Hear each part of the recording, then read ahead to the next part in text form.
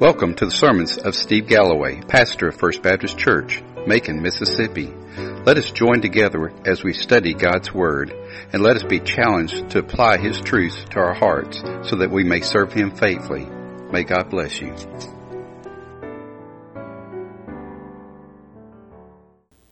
If you will, go ahead and open up your Bibles to Matthew chapter 21, verses 1 through 9. We are looking at a Palm Sunday message. Matthew chapter 21, verses 1 through 9. This is a parallel passage from the passage out of Luke that we, or Mark, I can't remember, that we read from our responsive reading. Allow me to read this passage. Matthew chapter 21, verses 1 through 9. When they had approached Jerusalem and had come to Bethphage on the Mount of Olives, then Jesus sent 2 disciples, saying to them, "Go into the village opposite you, and immediately you will find a donkey tied there, and a colt with her. Untie them and bring them to me. If anyone says anything to you, you shall say, 'The Lord has need of them,' and immediately he will send them." This took place to fulfill what was spoken through the prophet. "Say to the daughter of Zion, Behold, your king is coming to you, gentle and mounted on a donkey, even on a colt, the foal of a beast of burden."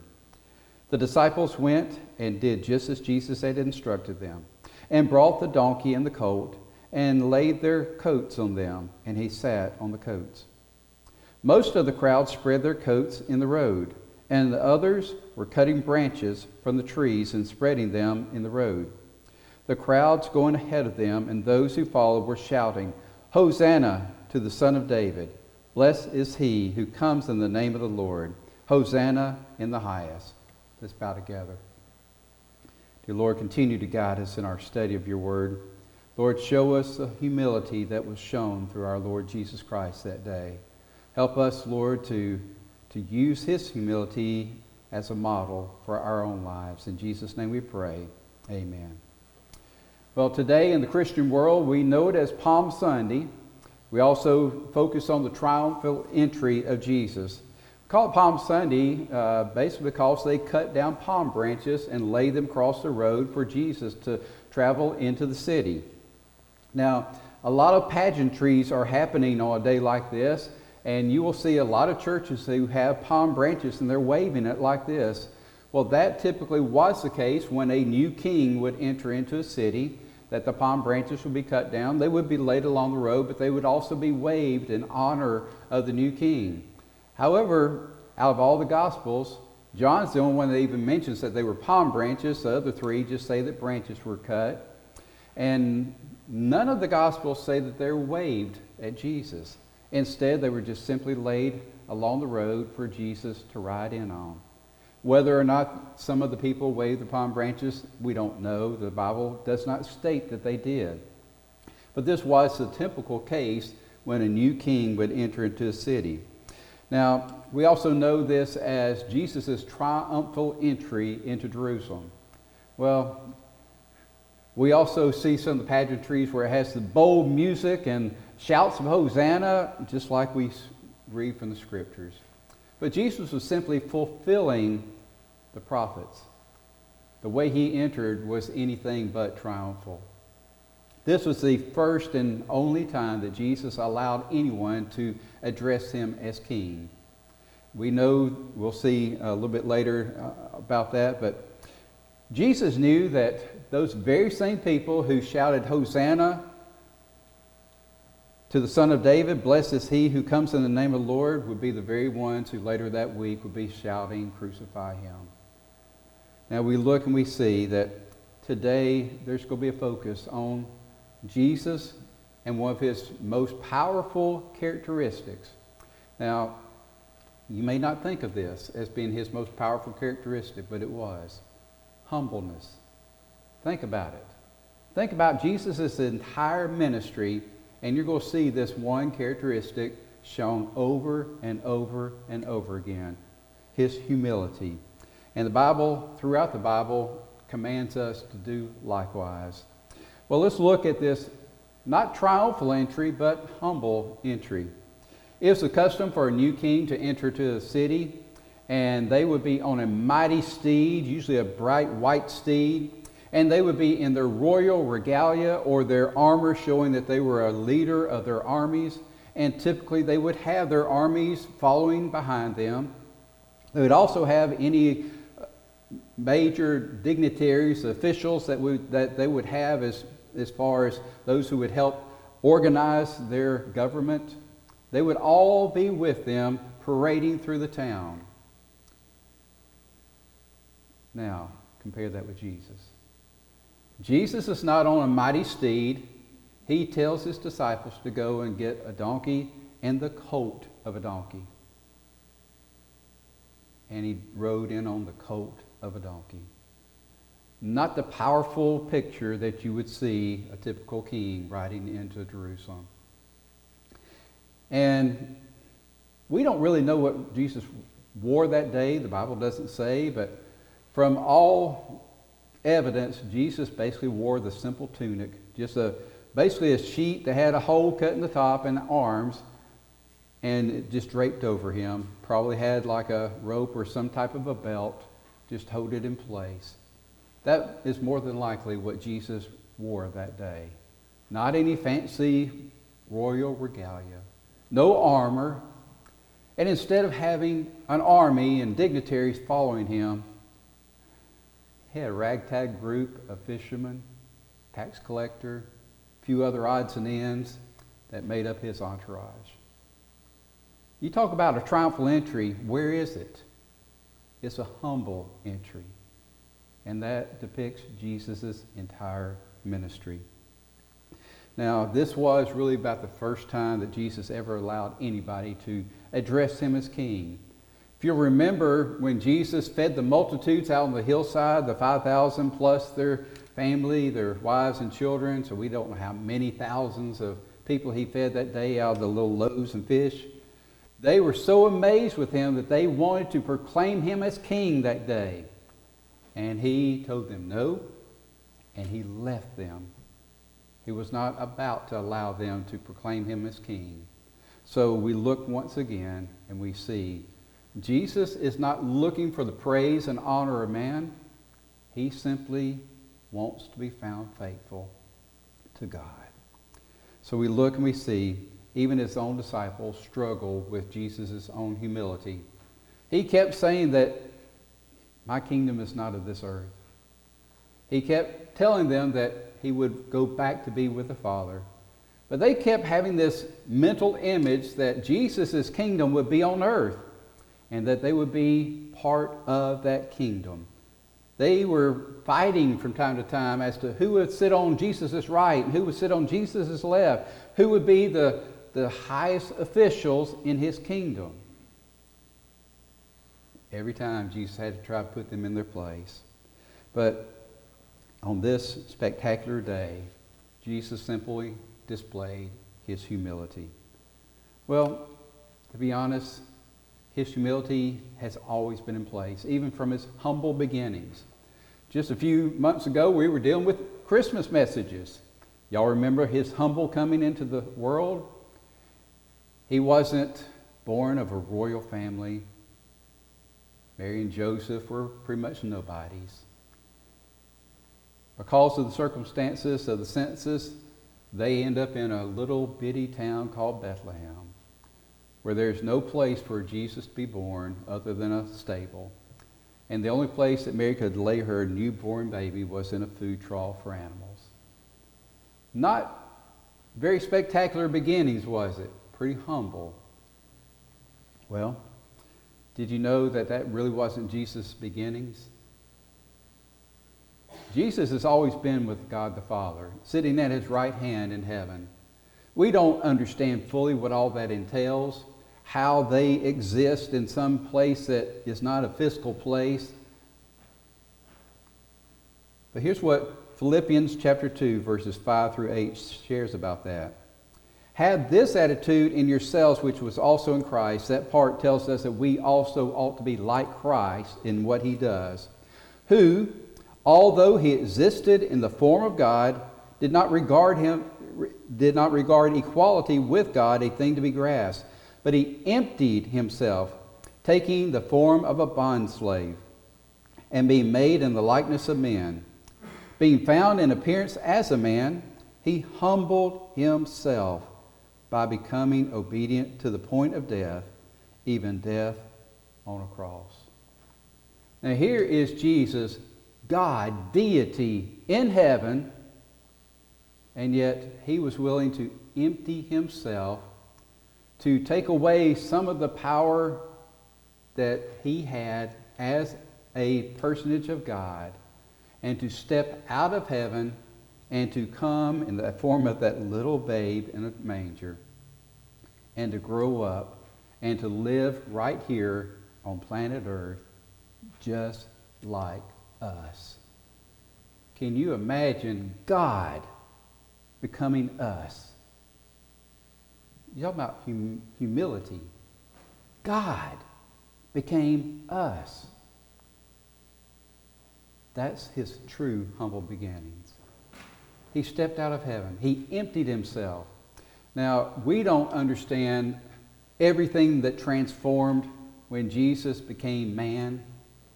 We know in our hearts that Jesus was 100% God and 100% man, but he did allow some limitations in his godhood. One thing that we've talked about many times is that he was not omnipresent. He was not everywhere at all times like he was when he was in heaven. He could only be at one place at one time because he was in a physical body.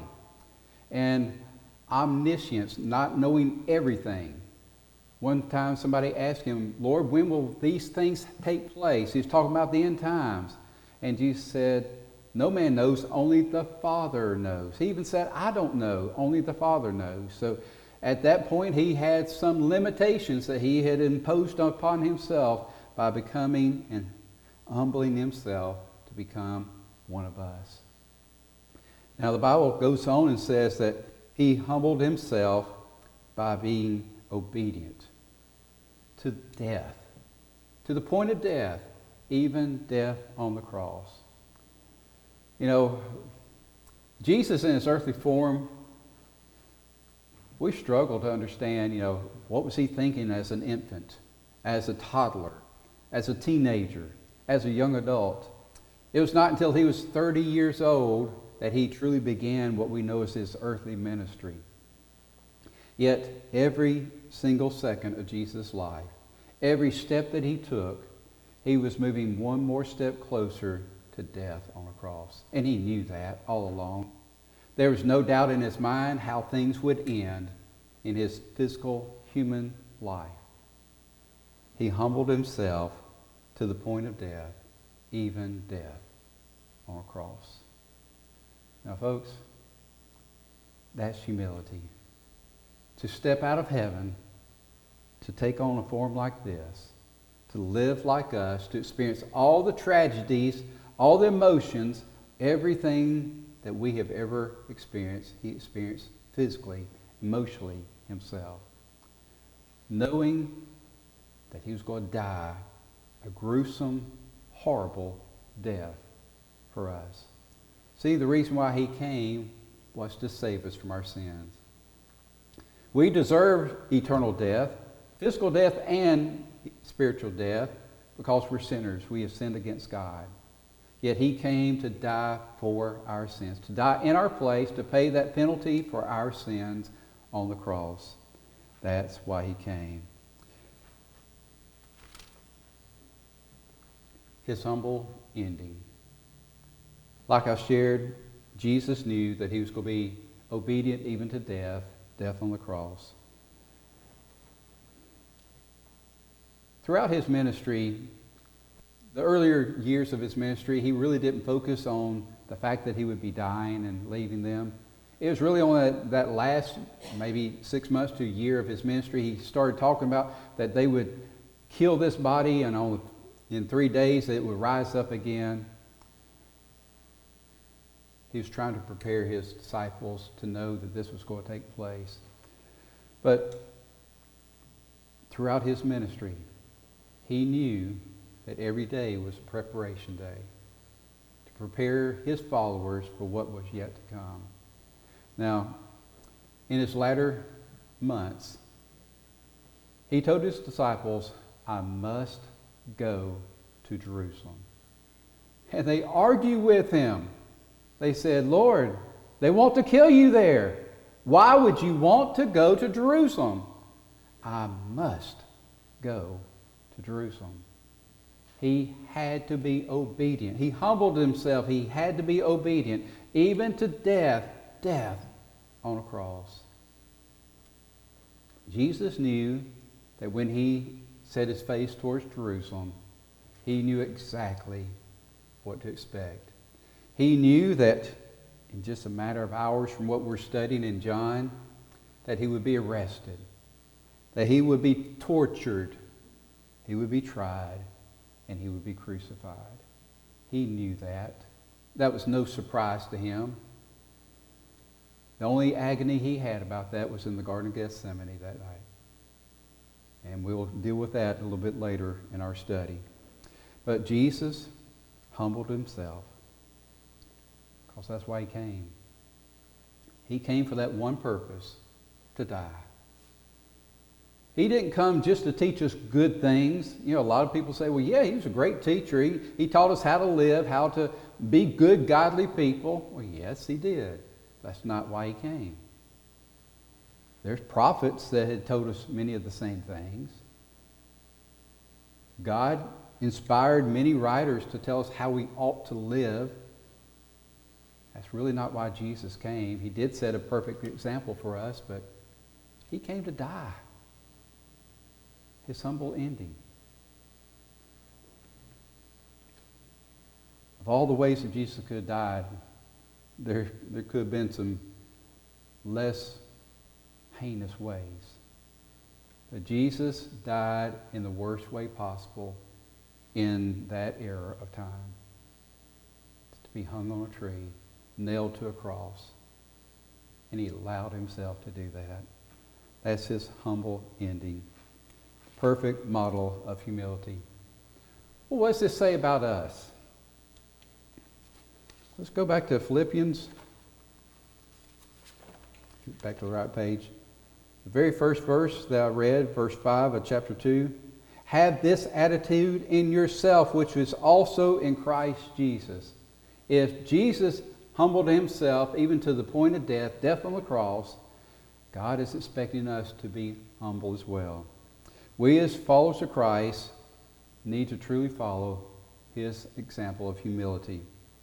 Why do we have a problem doing that? Why is it that we love the praise of man? We love for people to honor us, to respect us. We like to have power over other people, don't we? We like to be in control. We have a lot of pride issues in our lives. And please don't deny it, because we all do. We all have pride in our lives. We like to be seen. We like to be heard. We like for the praise of others. We like to get that pat on the back. We like for people to look at us in a way of honor. It's just who we are. That's our flesh. That's how we were created, in the flesh, because our flesh is not of God. Our flesh is of Satan. We love that pride. We love that honor. We love being recognized. We love it when somebody touts about our abilities. We do. Here's some passages that tell us we're wrong. We read about 4 different passages. Matthew chapter 23, verse 12. Whoever exalts himself shall be humbled. Whoever humbles himself shall be exalted. James chapter 1, verse 9. But the brother of humble circumstances is to glory in his high position. James chapter 4, verse 10. Humble yourselves in the presence of the Lord, and he will exalt you. 1 Peter chapter 5, verse 6. Therefore humble yourselves under the mighty hand of God, that he may exalt you at the proper time. Part of James chapter 4, verse 6 tells us that God hates the proud, but gives grace to the humble.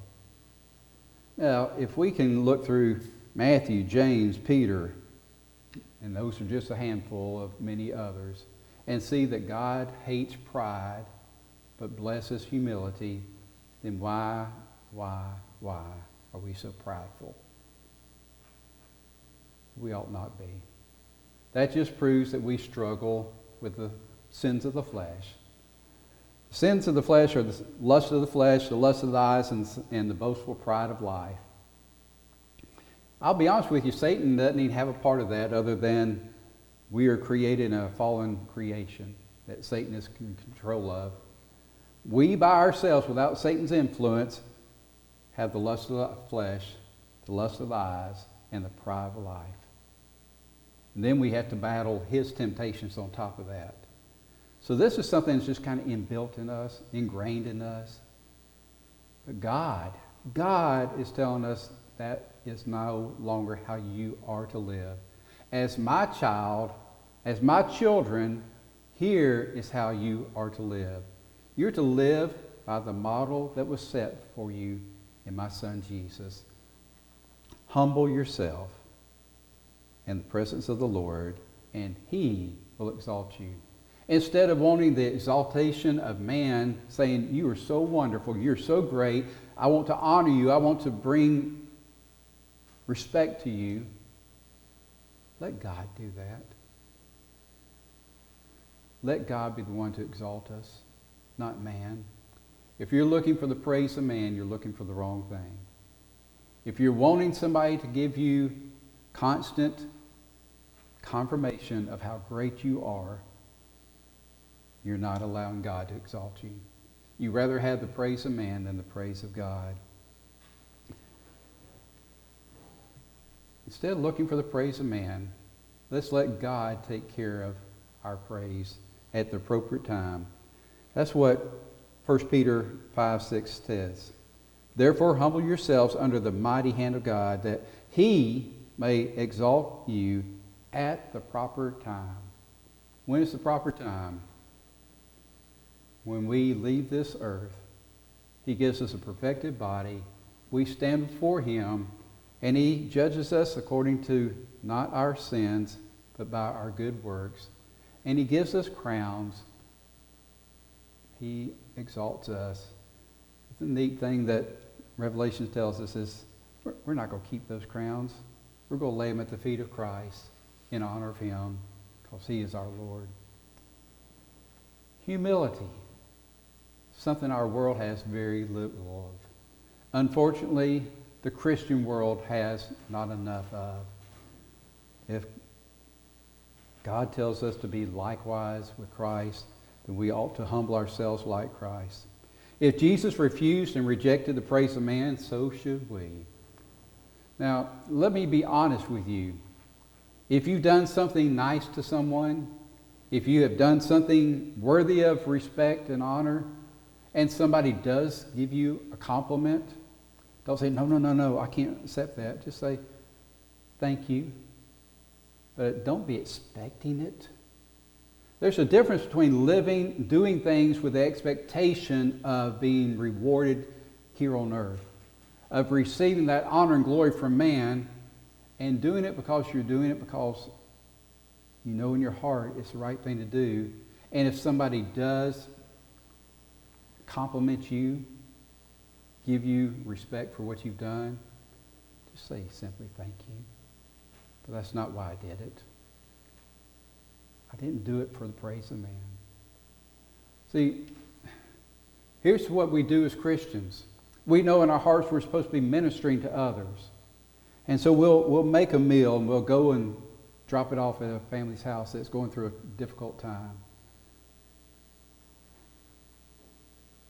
And when they tell us how good the meal was and how gracious you were at bringing it, instead of giving God the praise and saying, well, I just felt in my heart that God wanted me to bring this and minister to you through it. And give God the glory for the ministry that you're doing. Well, I really slaved over a stove for a while. I appreciate that. You know, you just don't know how much it took for me to get that to you. Folks, I know it's exaggerating, but in our hearts, that's what we're doing. Humbleness. It's a lost art in the Christian world. but it's one that Jesus showed us every day of his life. And from the biblical evidence is how God wants us to live. Humbling ourselves as we follow Jesus. Well, let's look at Jesus. How did Jesus show humility in his ministry? Who did Jesus minister to most of the time? Was it the royalty?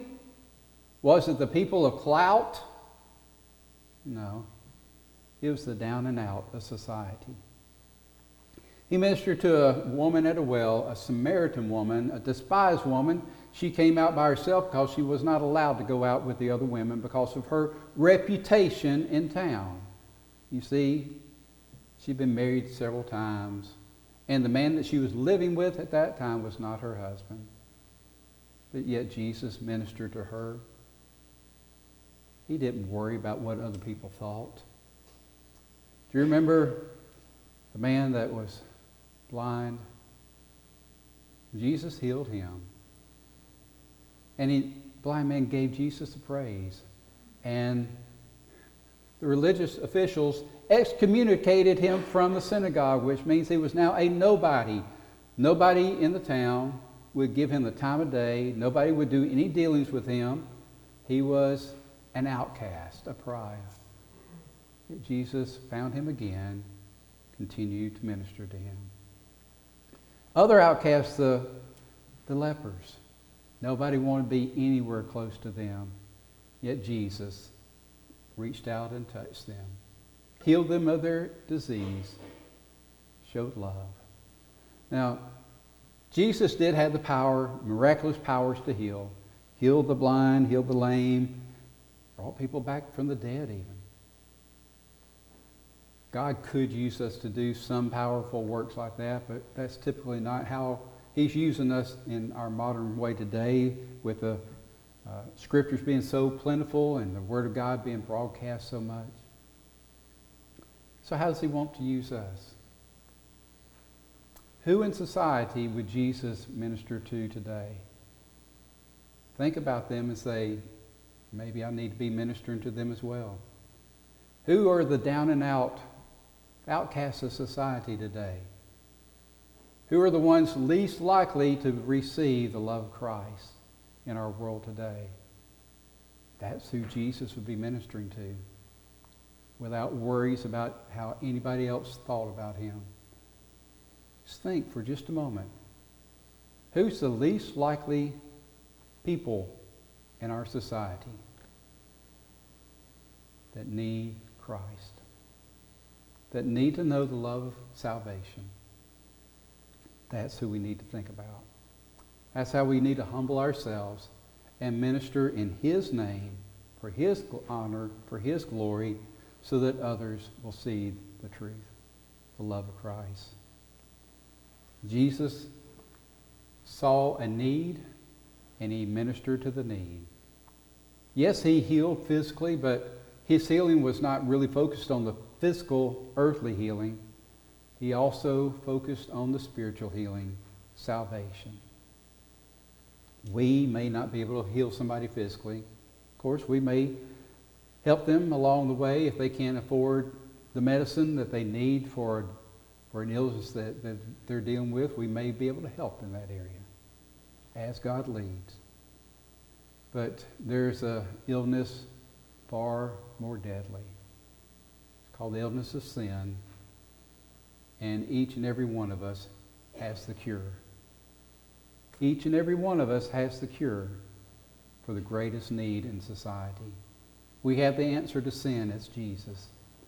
We need to be sharing Jesus with all those around us, without any concern with what others might think. That's what Jesus did his entire life. Stepped out of heaven to be like us, humbled himself even to death on a cross, showed us how we not only live but minister by showing humility in all that he did. May we be like him. Let's bow together.